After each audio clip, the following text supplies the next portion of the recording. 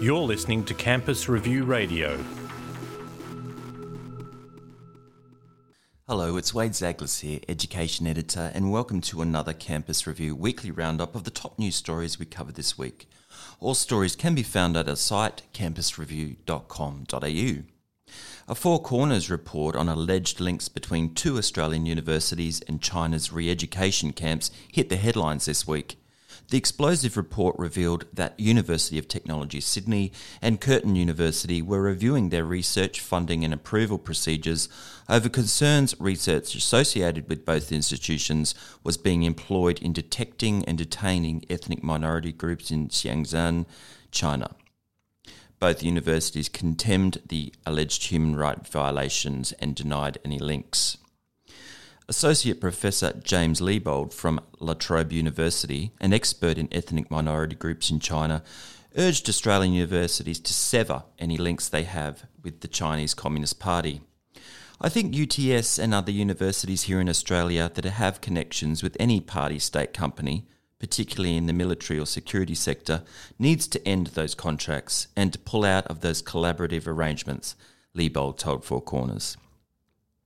This week, the Grattan Institute revealed it will be ending its higher education program, which is as old as the institute itself.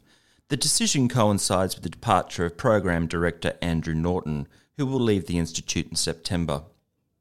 The higher education program contributed significantly to the policy directions of the higher ed sector over the years and offered practical solutions and recommendations to improve it.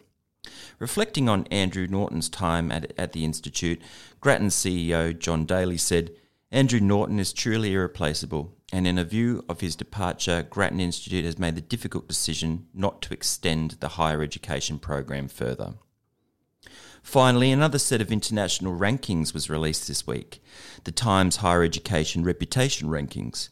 Australian universities doubled their representation in the rankings this year, with 6 Australian institutions ranking in the top 100. The University of Melbourne was our top performer, securing equal 44th spot, 3 spots higher than last year. The University of Sydney, ANU, Monash, UQ and the University of New South Wales also ranked in the top 100. The Reputation Rankings is based on an invitation-only survey of more than 10,000 leading academics from 135 countries. The questionnaire asks each respondent to list the top 15 universities for teaching and the top 15 universities for research. And that's another weekly roundup for Campus Review. I'm Wade Zaglis, and thanks for listening.